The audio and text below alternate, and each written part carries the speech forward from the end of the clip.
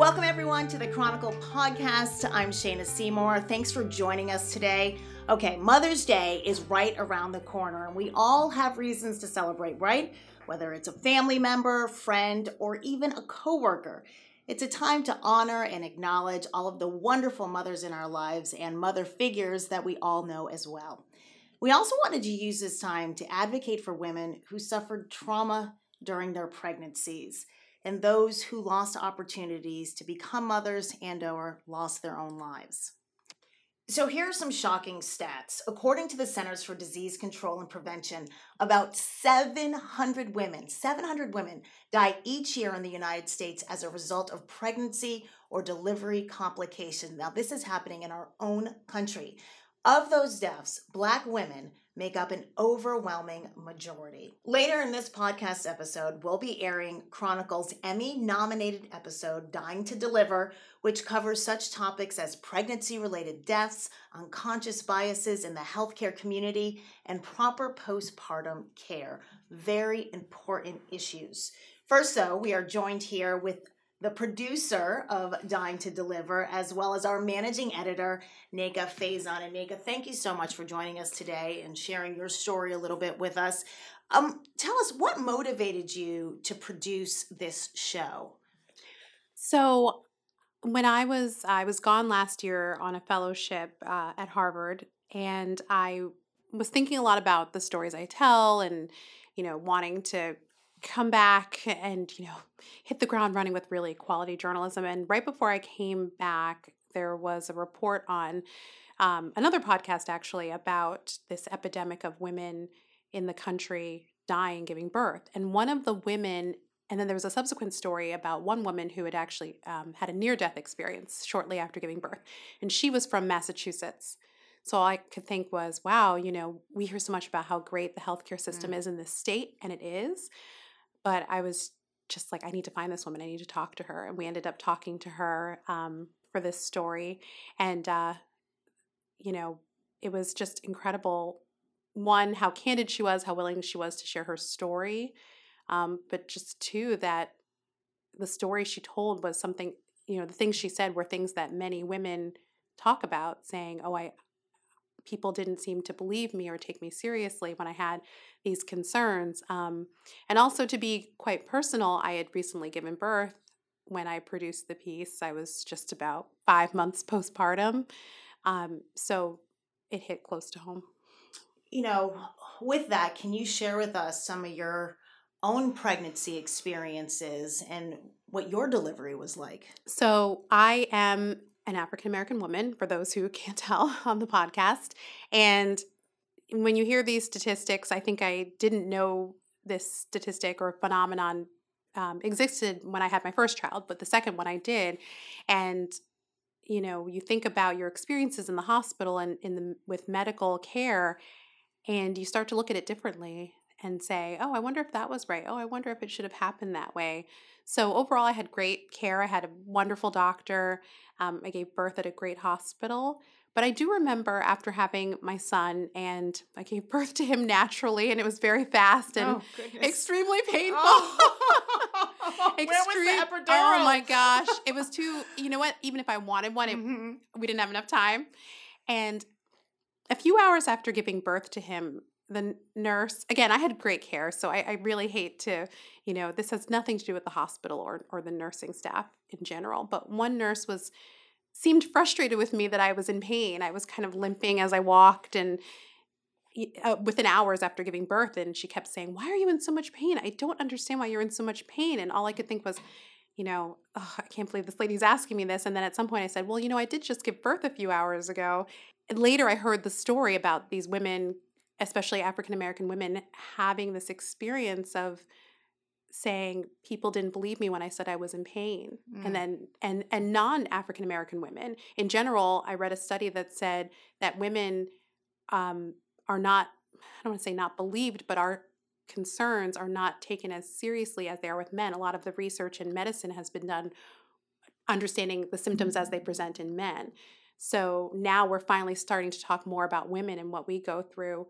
So it's not just Black women, it is women in general who when we go through pain, they say, oh, well, you gave birth. Many women give birth. Suffer through it, just deal with it. And then sometimes you think, yeah, you're right. I should just suffer on, not knowing when something is cause for concern and when it's not. So as a woman, we all have a birth story. Every woman you talk to has some story. And sometimes it's hard to tell what's normal and what isn't. When the nurse was asking me why you were still in pain, I thought, should I be over this pain already? But then I thought to myself, no, it's only been a few hours. I'm allowed to limp and, ask for Tylenol.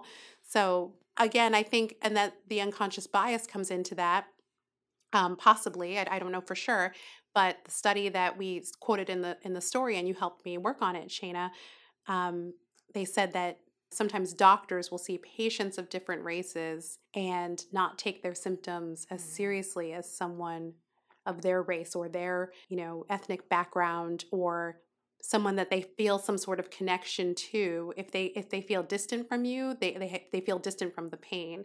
And the University of Massachusetts Medical School is trying to address that unconscious bias, have students be aware of it, and then not make them feel bad, but say, okay, you have this. Be aware of it next time you walk into a patient's room. What was one of the more shocking things that you learned while producing this piece? Well, speaking about unconscious bias, as you said, it's not just, against race. Sometimes you have you're biased towards someone of your own race and for whatever reason. So, or someone from your own background, or female to female, male to male. It's just, and it doesn't mean you're a bad person.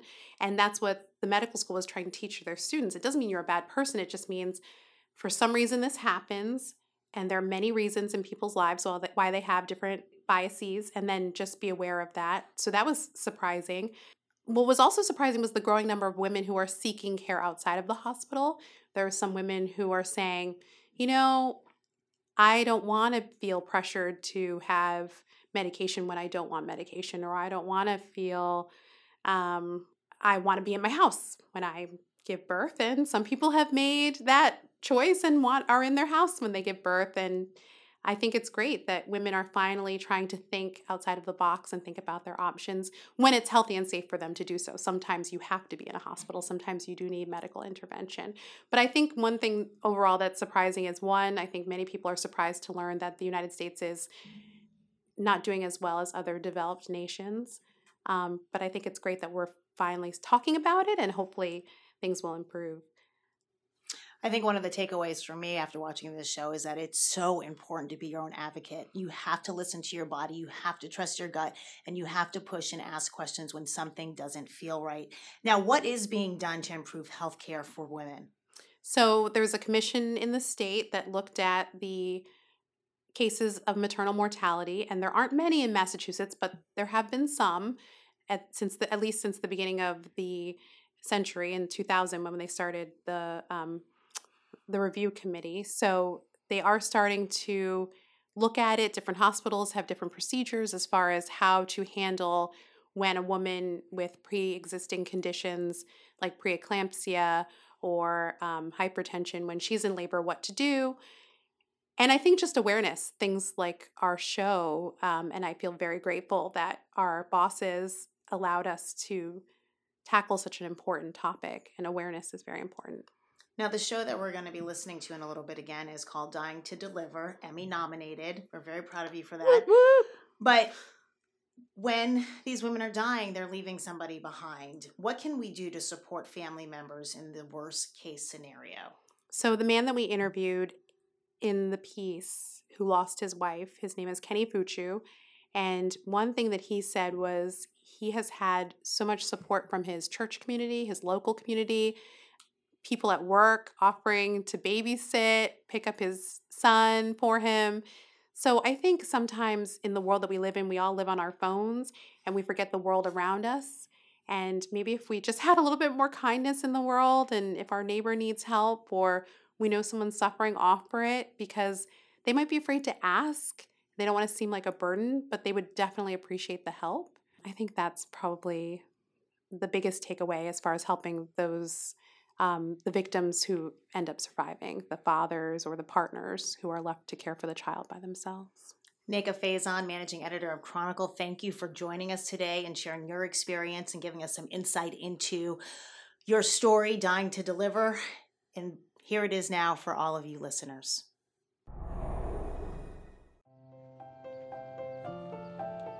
Little Kenneth Fuchu is always on the go.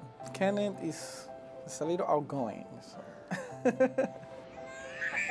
Even his toddler tantrums are cherished moments for Dad Kenny, because it took him and his wife Seveny nearly a decade to have a child. I think more than anything, that's what she wants, more than anything. I can tell you that I never see her that happy when she found out that she was pregnant. She was really passionate about her baby. She was really passionate about that. And when she got it, she passed away.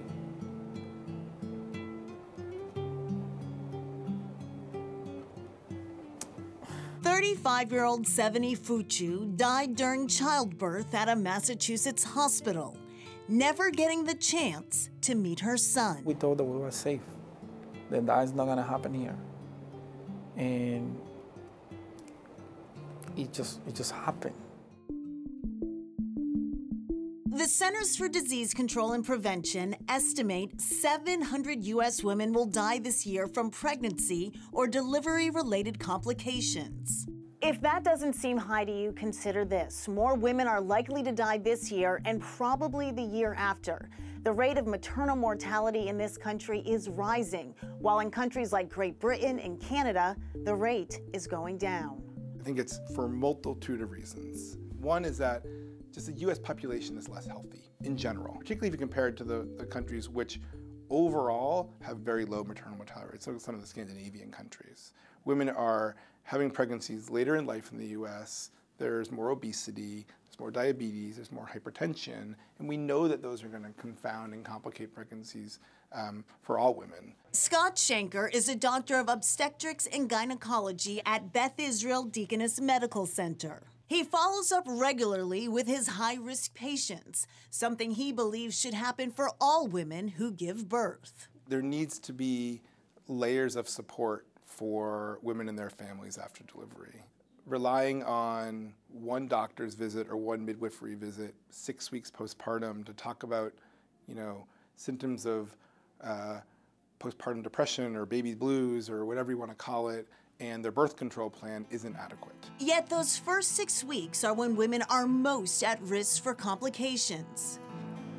What was supposed to be the most happy time for my family, it was one of the worst experiences in my life. Alicia Nichols was 1 week overdue when doctors decided to induce her labor. 42 hours later, things were not progressing, so surgeons performed an emergency C-section. During the C-section, I did hemorrhage a little and had to have a blood transfusion. Unfortunately, in that moment, you're not focused on what's happening. It was never really explained why I was bleeding. It was just that you lost more blood than most do, and you're having a transfusion. It was a difficult delivery that ended happily with a healthy baby girl. Nichols was discharged 4 days later. At the 4-week mark, it was early morning, I stood up and had a large passage of a blood clot and a significant amount of blood. Doctors said it was typical post-birth bleeding and sent Nichols home. A few weeks later, she was back at the hospital. I got off the elevator and I began to hemorrhage. All I kept thinking is, oh God, my husband's gonna lose me and my baby's never gonna know me, and my older daughter's gonna experience another loss because she had lost her birth mother. To stop the bleeding, doctors removed her uterus during an emergency hysterectomy. Nichols wonders if that could have been avoided. It's something that was never on my radar, that I would just wake up and not have a uterus and not be able to have another child. It's a lot of anger, it's grief, you go through a lot of emotions of being sad. Near deaths like Nichols' case are surprisingly common. For every one woman who dies during or soon after childbirth, 70 come close. Fundamentally, it's a problem of a lack of investment in the well-being of moms. Neil Shaw is an obstetrician at Beth Israel and an assistant professor at Harvard Medical School. He says one group of Massachusetts moms is in extreme jeopardy. They are dying at twice the average rate. There's really only one explanation for why, and it's uncomfortable to say. October 26, 2016, the best and worst day of Kenny Fuchu's life. When his wife, Seveni, was sent to the hospital 2 weeks before her due date, they were excited. We both were happy, was waiting for Kenneth. You know, we never thought that something bad was gonna happen. Seveni Fuchu had preeclampsia, a dangerous pregnancy-related condition. During labor, her blood pressure spiked, her legs swelled, and the baby wasn't doing well. Kenneth gets stuck in the umbilical cord like 2 or 3 times, and they still was trying to make her deliver the baby normally. She cannot do it. She needed a C-section. Kenny had a moment with her before the surgery. I kiss her, I say, don't worry, you're gonna have your baby, and I'm gonna be here, and after this, I'm gonna take you to take a vacation to Punta Cana. Kenny says he wasn't allowed in the room during his wife's surgery. They say cold blue, cold blue. They let me go into the room after a little while, and I saw Kenneth. I asked them, what is my wife? It was the worst feeling. A year later, Kenny traveled to his native Dominican Republic to bury Seveni. Though Dr. Neil Shaw didn't treat Seveni Fuchu, he says the system failed her and continues to fail Black women. You're so much more likely to experience risks in childbirth as a Black woman than a white woman. And it's uncomfortable to say, but the reason is racism. Of the 700 women who die from childbirth every year in this country, roughly 2/3 of those women are Black. The disparity that we see by race, it's not explained by anything other than race. So it's not explained by income. Even when wealth, education, and prenatal care are equal, Black women are more likely to die. Tennis star Serena Williams recently discussed her brush with maternal mortality with Vogue magazine. A day after her daughter's birth, Williams correctly diagnosed herself with a pulmonary embolism, a blood clot blocking an artery in her lungs. The 23-time Grand Slam winner felt hospital staff initially ignored her concerns. Even for Serena Williams, like, you can have a PhD, you can be the world's greatest athlete, and really nothing seems to protect you as a Black woman. Healthcare professionals do care about all of their patients, says Dr. Shaw. He believes the racial disparity in maternal mortality is due in part to unconscious bias. We recognize concerning symptoms a lot later in Black women than we do for white women. The fallacy is that when we're taught about race in medical school, we often assume that the risk is due to something genetic. But we all know that there's a component of it that's not genetic. And I think that's an area that's really uncomfortable to discuss, but very, very important to open up and start to consider. And if there's a bias that really shouldn't be interacting with our care, we can be aware of it. In the case of Seveni Fuchu, a state's investigation found the hospital did not fully implement its plan for women with pre-existing conditions. Disparities in maternal mortality should capture all of our attention and cause us to think about the whole system. And honestly, women have goals in giving birth other than emerging unscathed from the process. Like, that should be the floor. We're not even doing that well, but the ceiling should be making sure that care is safe and supportive and empowering. More than 10,000 babies are born every day in the United States, nearly 200 born daily in Massachusetts.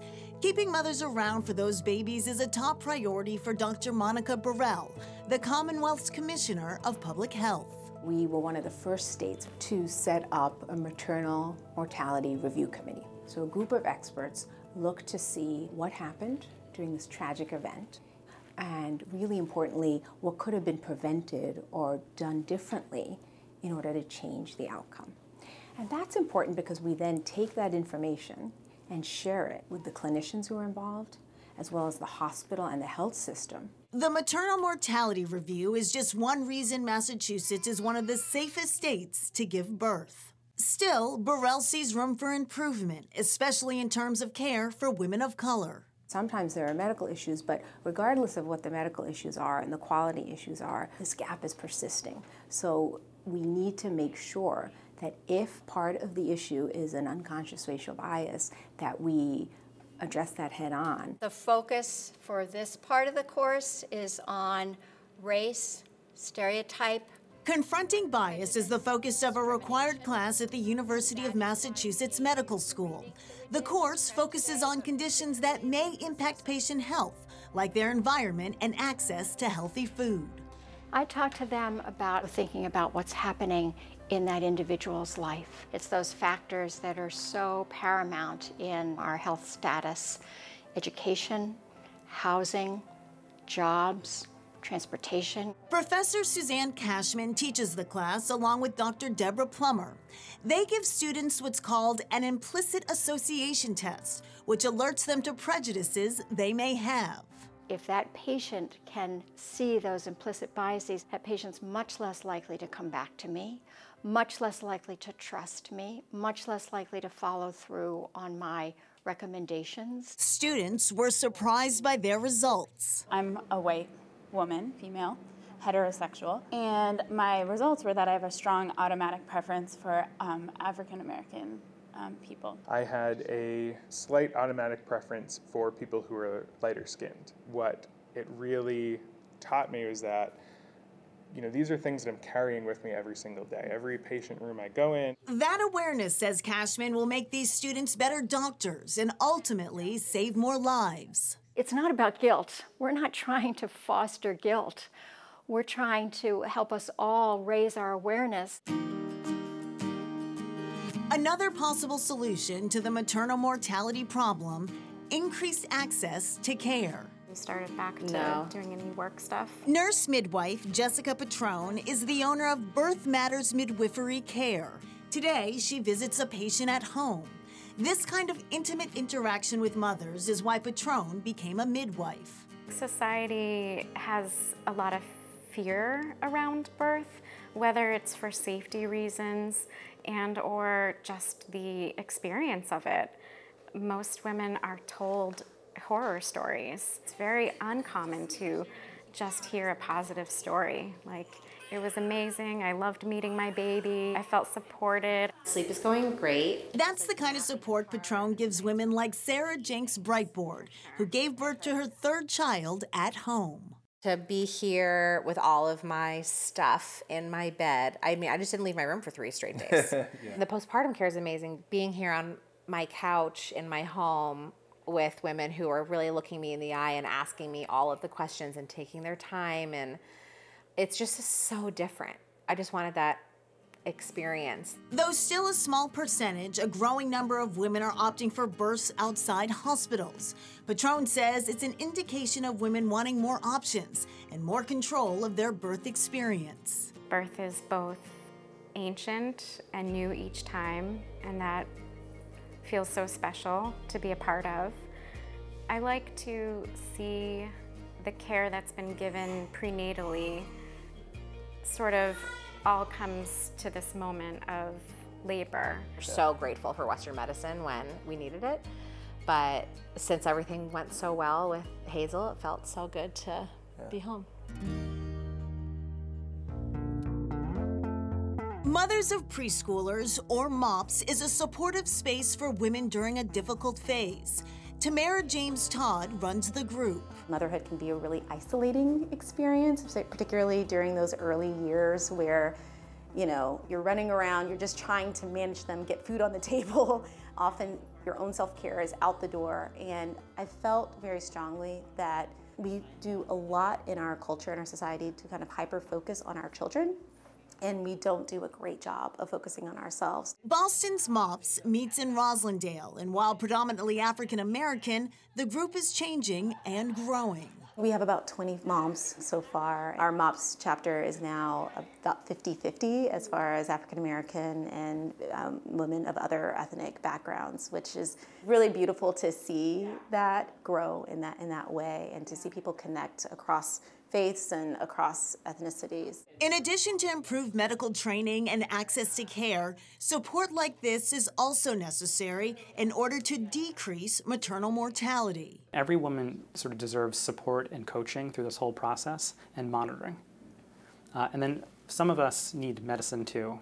Support that begins prenatally. We've then been working with our partners across the state to say, what can we do to make sure that individuals who are caring for these women are educated and are screening and asking the appropriate questions and are capable of providing the appropriate care. Support at the time of delivery. A big part of it is just sort of understanding what you deserve out of your care, and then partnering with a doctor or a midwife that you feel gives you what you deserve. And support during the crucial first weeks after labor. More focus on the mother. Obviously the child is extremely important, but the child is nothing without the mother. A lot of women don't talk about what they've been through. To this day, I don't really have the support group that I feel I need for everything that I went through. Of course, support is essential in the worst cases. When that's not enough, Kenny Fuchu turns to a higher power. Get on your knees and you pray to God. That's a way to communicate, to say what you feel, how you really, really feel, and to help you a lot. Such a powerful message, such a wonderful show. And that is the Chronicle podcast. Thank you all so much for listening. And remember to subscribe so you never miss an episode. Let us know what you think on social media, Chronicle 5 on Twitter and Instagram. And most importantly, happy Mother's Day to all of the mothers out there. Thanks.